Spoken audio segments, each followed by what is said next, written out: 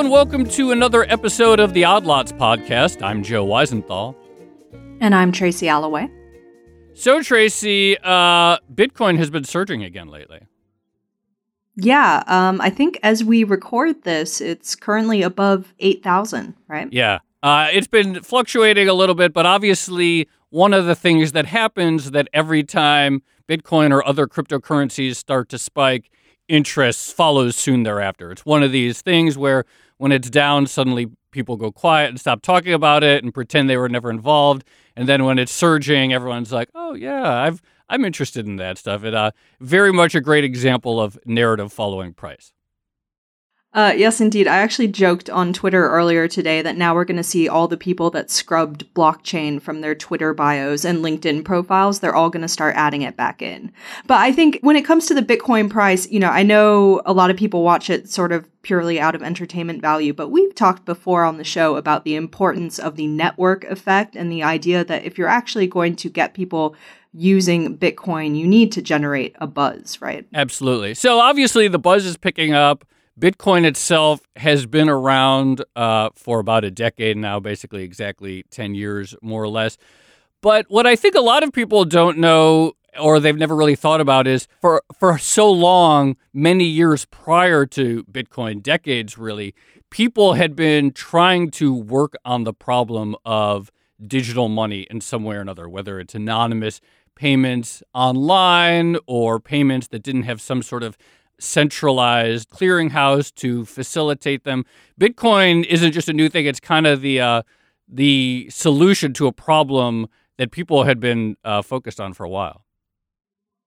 Right. So I think the notion or the exploration of digital currencies kind of started growing in tandem with the internet, right? And it was sort of a solution to a problem that the internet and new technologies suddenly threw up. Didn't you read a book on this, by the way? Weren't you really excited about something? Yeah, there's a great book coming out this summer by Finn Brunton all about this.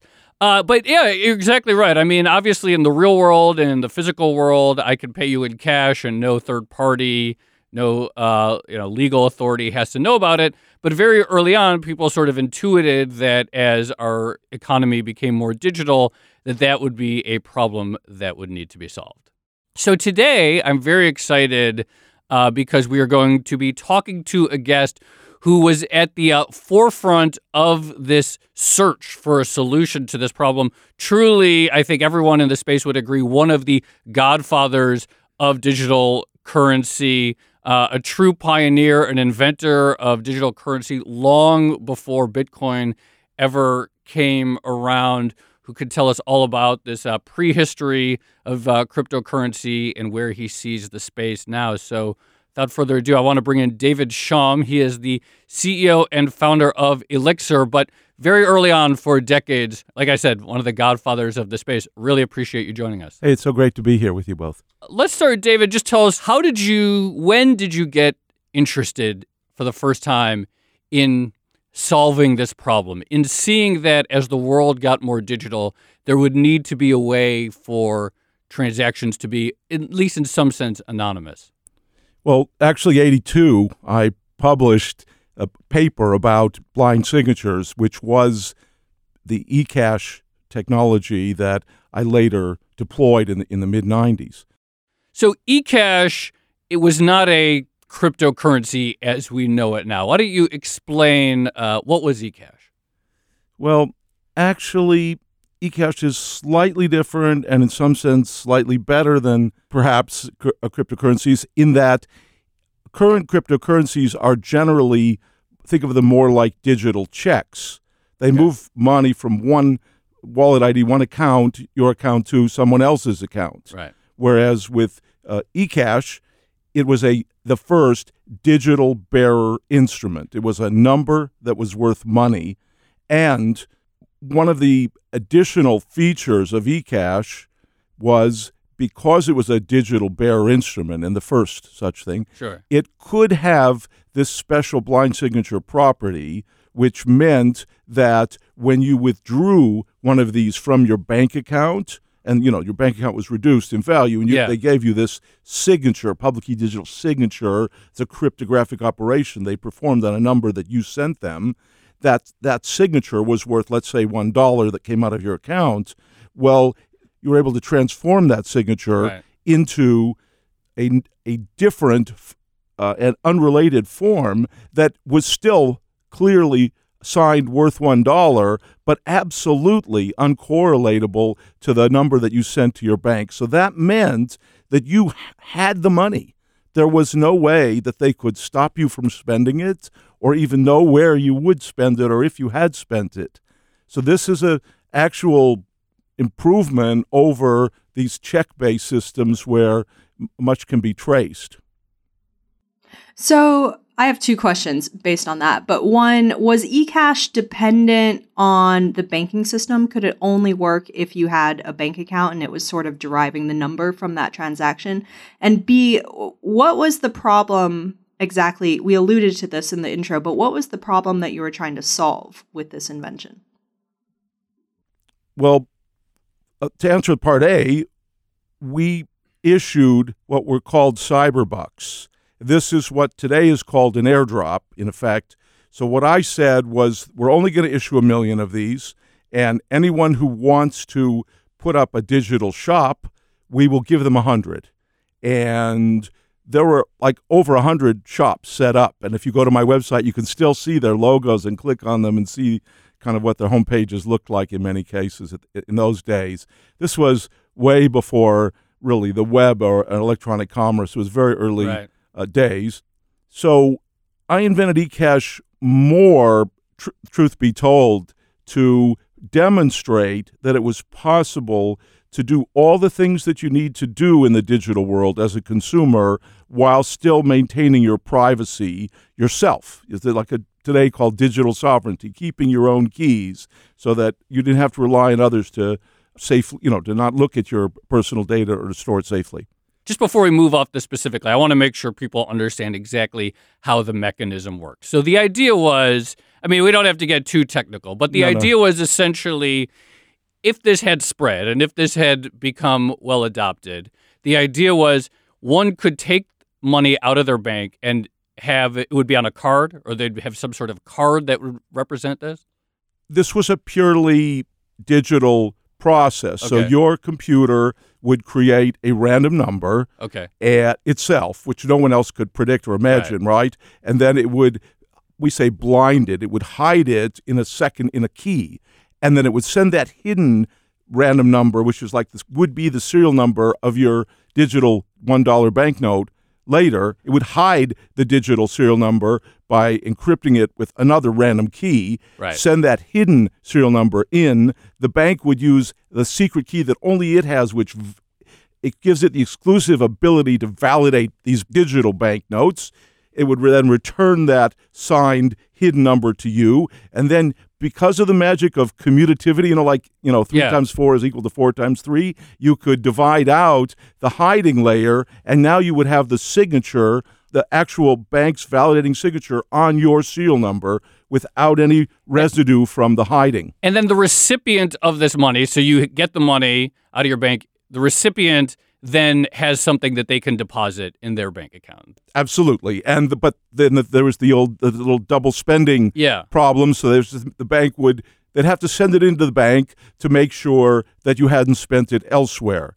But there was a more sophisticated version that we developed that was in joint work with Moni Noor and Amos Fiat, that if you did double spend it, you would in effect be digitally signing a confession to this effect. Whereas if you spent each one only once, you would never reveal enough information to allow your identity to be linked. And that's because when you spent those special types of coins, you would have to answer a random query. And if you answer 2 questions, it's kind of like when the police interrogate you. If you answer 2 questions, they don't fit together, and then they realize, oh, it's you.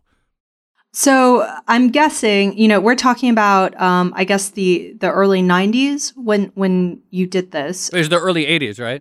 Well, I wrote a technical paper on eCash in 1982, which was the same year that I organized the International Association for Cryptologic Research and held the first really scientifically sponsored conference on cryptography to counter the National Security Agency directors threatening to scientific organizations draconian legal measures if they were to even have sessions, let alone conferences on cryptography.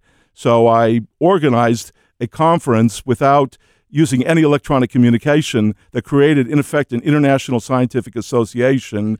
And then when the people all appeared there, I said, okay, now you're all members by virtue of having paid your registration fee, and we'll have our next event in Italy in the spring, and here's the, and so I did all that without ever using the phone. So the guys in the front row were all from the NSA, and they all turned green.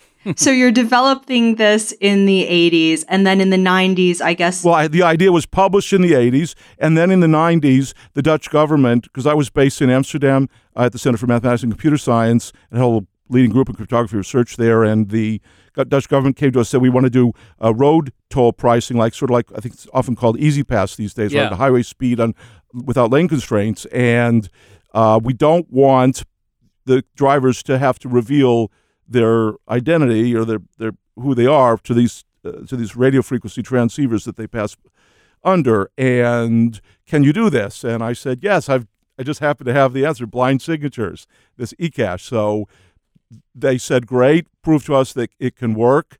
I recruited like a dozen college students, said, you guys build this in 10 days. I'll send you and your girlfriends to Disney World for 2 weeks.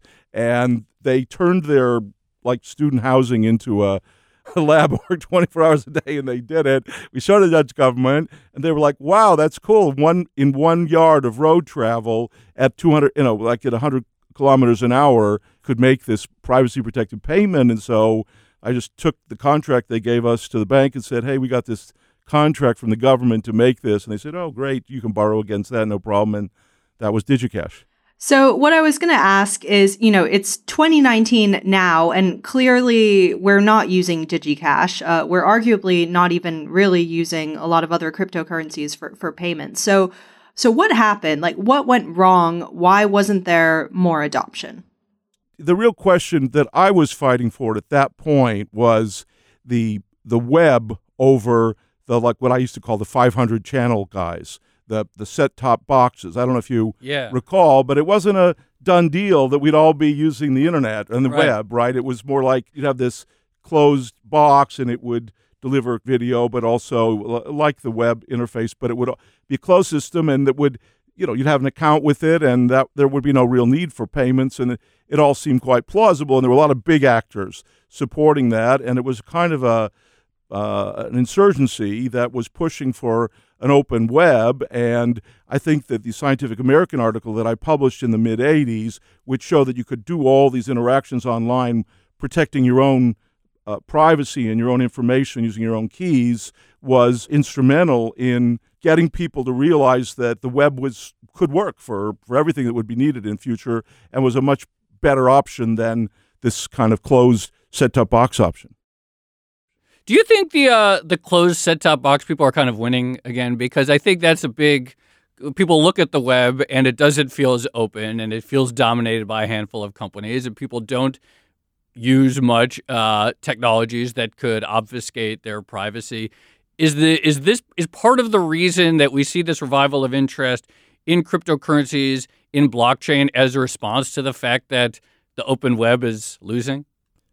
Well, that's a really interesting way to look at it. I think the open web has won because my definition of winning is deployment wins. Right. So we have now used this approach to get a very powerful and very easy to use computer in the hands of everyone, half the people on the planet, and that's a huge win. And what that has done, come back to your point, is the transparency and the ease to access to information like what your show provides. It is revealing that the web isn't kind of what it could be, and that all these strange things are happening behind the scenes, and people have become very upset about it. That's the sense of the public that I get. They really are starting to recognize that it's not just strong end-to-end encryption. What's needed is the protection of the metadata, the whole social graph, who you talk to and when, where you are, how you interact with things, all that ancillary information, which they've been distracted from being concerned about now is something the public is aware of. And so I think it's all teed up to just the perfect point where the Maslowian level is about to do a phase change. So now we have smartphones that are so handy and cheap and work great and can do everything. And now people are saying, okay, it works. Now what I really need is privacy.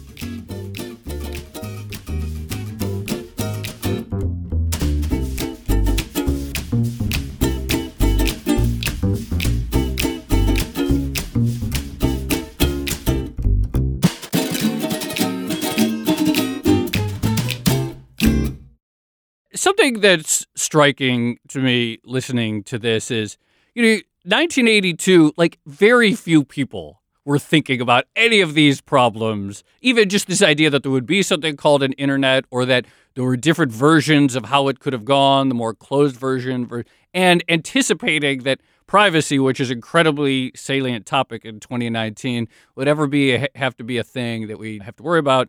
Setting aside digital money for a second, just tell us about how this became something that you anticipated and the group of people who were thinking about this. How did it? Tell us about that scene and anticipating all this stuff.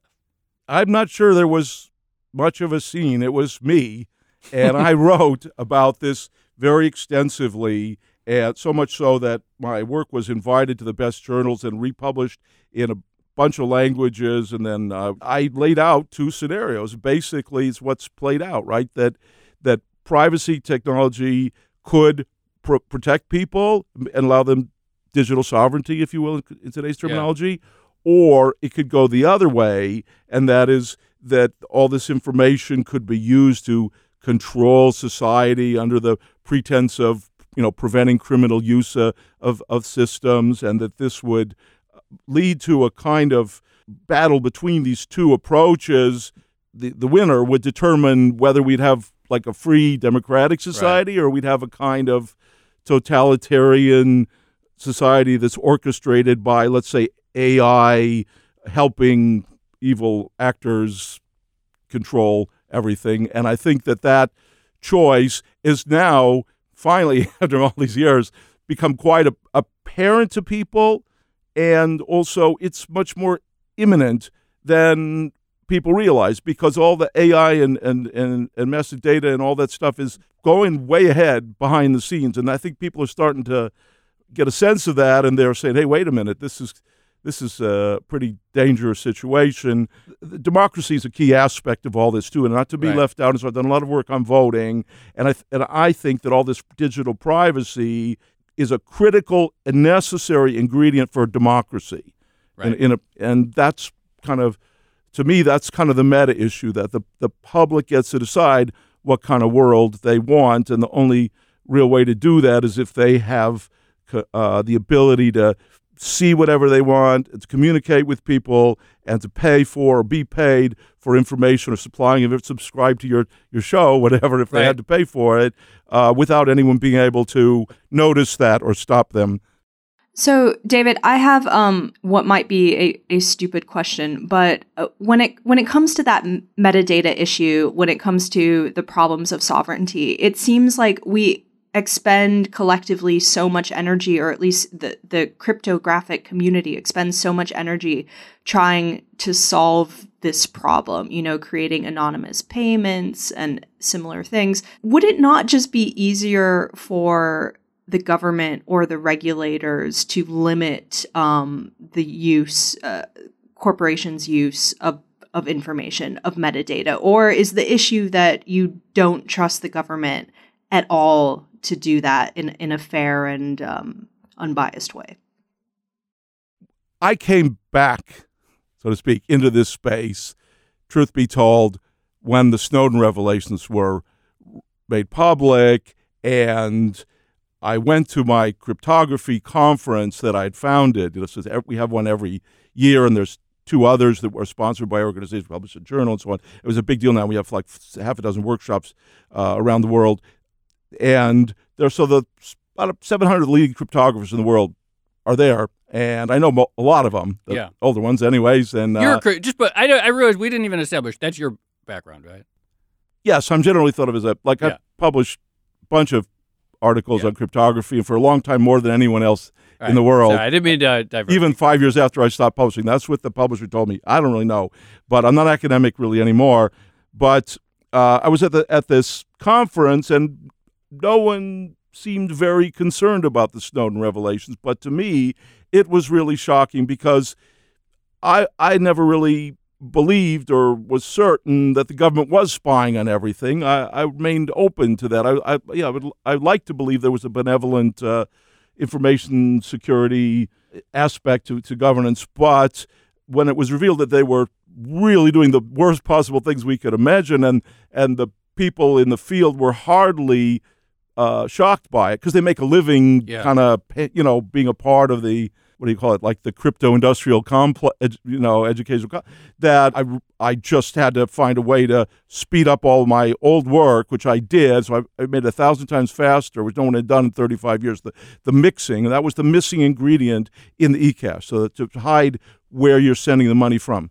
Let's talk about the sort of closer prehistory to Bitcoin. So as we established, Bitcoin came out in 2009, I think, or into 2008. People had been working very towards this goal for a while. eCash was one of them. There was a famous mailing list called the Cypherpunk mailing list. I believe you participated in that mailing list, right? The cypherpunks all maintained that my work inspired them. So your name is mentioned all over those archives. It was the technology that I developed which enabled their position. So at that point, how much were you talking to the people working on this problem, thinking about the solutions that you had come up with, talk about the opportunities? Like, how much were you sort of in communication with the people who ultimately were getting closer to solving Bitcoin, basically? I filed my dissertation at Berkeley into the library in 1982 without releasing the copyright to dissertation abstracts. So the 3 copies in the library and the archive there were the only copies that were, let's say, publicly available in principle. Now, it turns out that there were some times that they were checked out, and it's very interesting to go look at those little slips of paper and see the dates and so on. But that dissertation laid out in code how to build a blockchain. And recently there's a refereed article that appeared in IEEE Security and Privacy. It's a pretty good journal, established that dissertation included all the aspects of modern blockchains, permission and unpermissioned, sort of corporate and the open ones, except for the proof of work, which was presented like 10 years later at the crypto conference that I mentioned. And I was sitting there in the audience thinking, that's weird. They want to use this to protect against spam. Maybe you could use it for other things, but I'm not going to think about it because they both were working at IBM and it's probably patented completely and they already thought about it. So I didn't think, maybe we could use this to solve, improve electronic money. So in October 2008, the famous Bitcoin Satoshi Nakamoto white paper comes out. What did you think when you read it? Or when did it first come to your attention? And what was your reaction? Did you go like, oh, this sounds a lot like my dissertation? Well, it's kind of a blend of my dissertation and the kinds of electronic money systems that we worked on back in the day. But honestly, what I thought was, this is a potentially very powerful mechanism, could possibly be used by government for various purposes. It might have bad implications for voting that's not done in a polling place in terms of vote buying. It might be able to be used to pay people to do things that are antithetical to democracy or maybe that are supportive of democracy in emerging countries. So I thought it's a very powerful extra state kind of mechanism. And that was, to me, the dramatic thing about it. It's one thing to say that 2 cryptographers can send messages back and forth all day long, but government can just turn off their phones or, see that they're doing that. You can't be anonymous. You're not really protected unless you're in a large group. And what Bitcoin did was it said, hey, we're going to have so many people participating in this from so many different jurisdictions that this is going to be outside of the control of government. And I think, to me, that's the key thing. That's the real distinguishing factor. The the technology is arguably a bit crude and primitive, but it apparently gets the job done. And you're definitely not Satoshi, right? I don't answer that. Okay. You tried, Joe. The state of things now. Obviously, Bitcoin is massively bigger than almost anyone could have guessed. We have thousands of other different coins, blockchain projects, spin-off ideas. What are you working on, and what do you see as the opportunities today? Well, there's a tremendous amount going on in the blockchain space. Sort of, a lot of it's kind of a little bit behind the scenes, and this is amazing how many big actors are kind of working on blockchain projects. So it's extraordinarily exciting, and there are sort of scenarios where these kind of mechanisms really help maintain our kinds of civilization if government really starts to weaken more. And I think a lot of people are worried about that to some extent because of the transparency of the web. But the real killer app, so we also used to call it, in the modern world is clearly messaging integrated with payments, with popular applications in the same namespace. This is what WeChat has in China, and it's essentially what Facebook is turning into, if you believe what they say, that all their new users are basically just chat users. And so it's WeChat with blockchain inside. So that means we don't keep the metadata. In fact, we have a way to destroy it using a mixing technology, which I also published in the 80s and found this way to speed up after the Stone Revelation. So it's a payment system based, once again, on digital bearer instruments, denominated digital coins, and a solution to the who's talking to whom, the mixing, the metadata problem integrated. And we have a way to allow the dApps to run securely off-chain so that it doesn't depend on the chain like the current major chain. So it's, I think, the killer app that will displace current dominant, just like so many times we've seen, it seems like the major social networking systems are undisplaceable, and the next thing you know, everyone's moving over to the next new thing because they get better privacy. That happened with like Telegram, right? So this is metadata protection, a whole other level beyond, and what people are starting to recognize is the real issue, not the end-to-end encryption that like Telegram provides. So I think we'll see people move over to our platform, and then their social graph, who they communicate with and when. They'll have integrated payments, as I mentioned, for this is really essential for democracy, and we've got it all working on a blockchain. We've got tremendous support from the community. We've got almost 900 nodes that have volunteered to operate our system without making any money off it.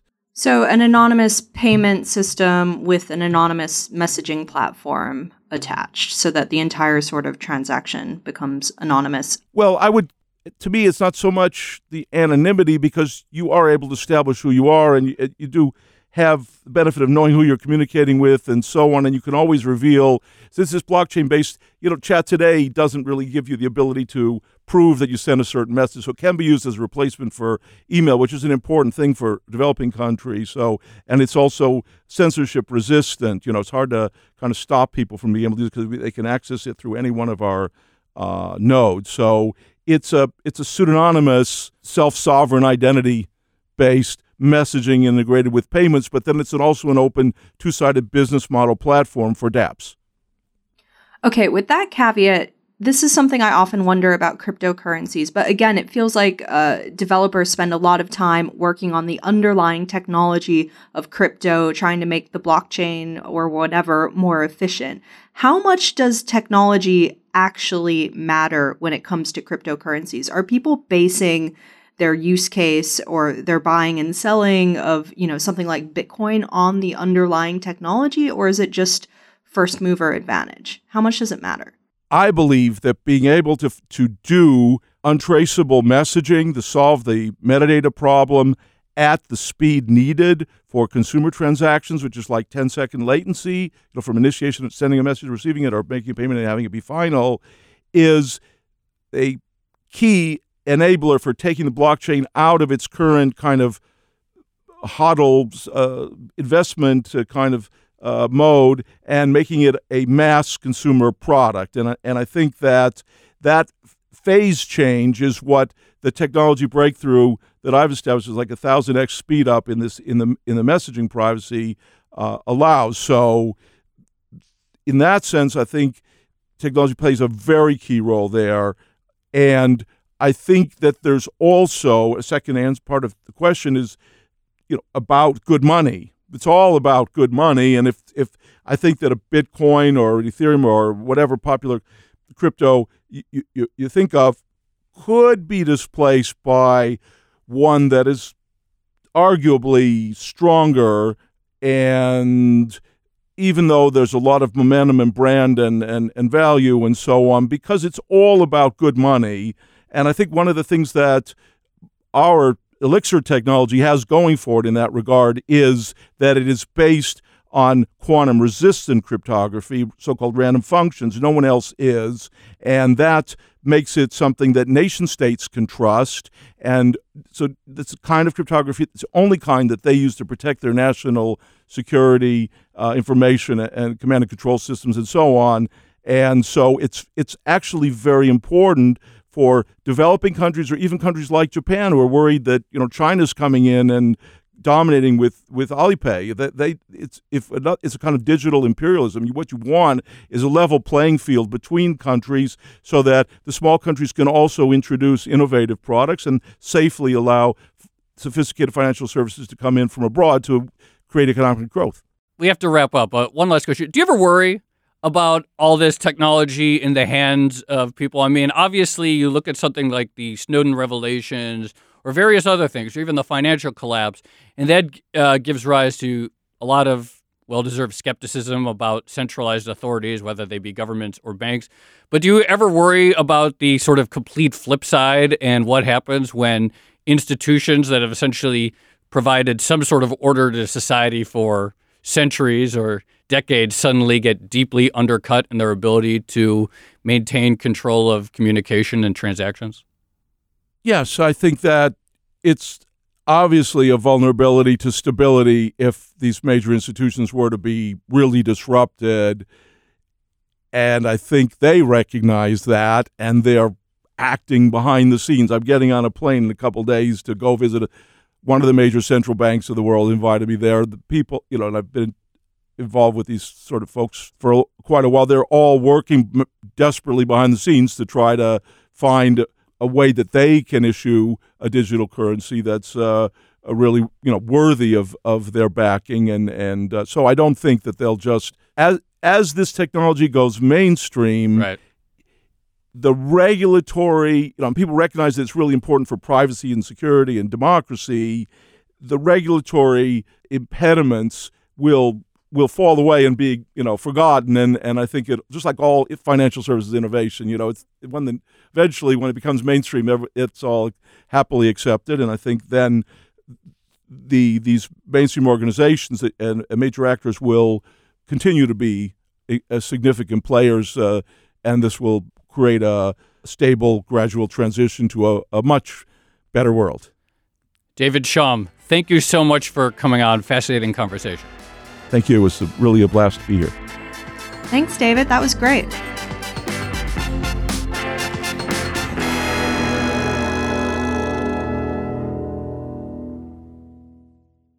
Tracy, I really loved that conversation. Yeah, that was really fascinating. And I think you hit upon something in one of your questions to David, which was just how early he was when it comes to talking about a lot of the problems that we are talking about today, such as privacy concerns, such as the idea that, our private data is going to be used by nefarious corporations or governments. He was just so early to all of that.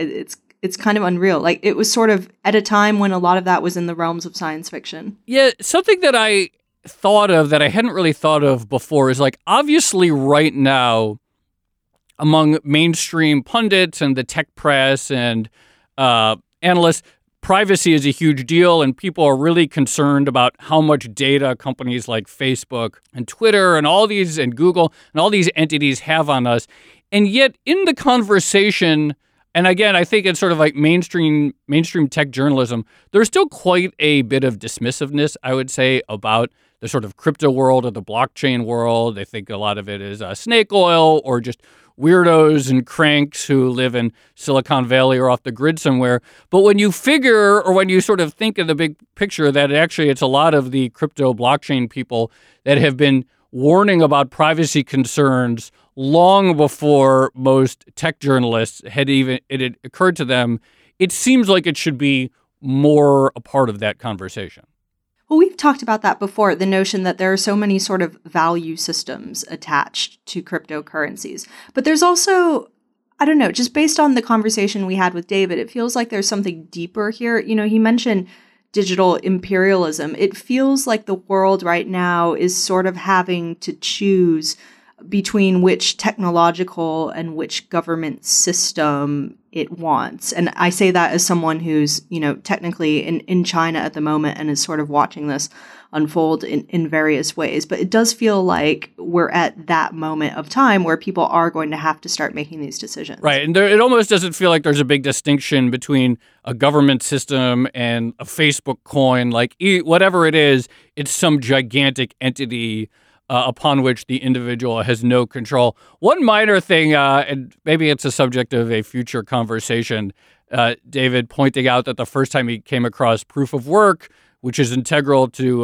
Bitcoin, it was presented as a spam fighting technology. I'm not sure how many people know that Bitcoin kind of came out of work to fight against spam. So it might be worth unpacking that one at a later date. Yeah, Bitcoin fighting the good fight against junk email and privacy concerns. That's something. All right. This has been another episode of the Odd Lots podcast. I'm Tracy Alloway. You can follow me on Twitter at Tracy Alloway. And I'm Joe Weisenthal. You can follow me on Twitter at The Stalwart. And you can follow David on Twitter at Chaum.com. And be sure to follow our producers on Twitter, Topher Forhez, he's at ForhezT, as well as Laura Carlson at Laura M. Carlson. And be sure to follow the Bloomberg head of podcast, Francesca Levy, at Francesca Today. Thanks for listening.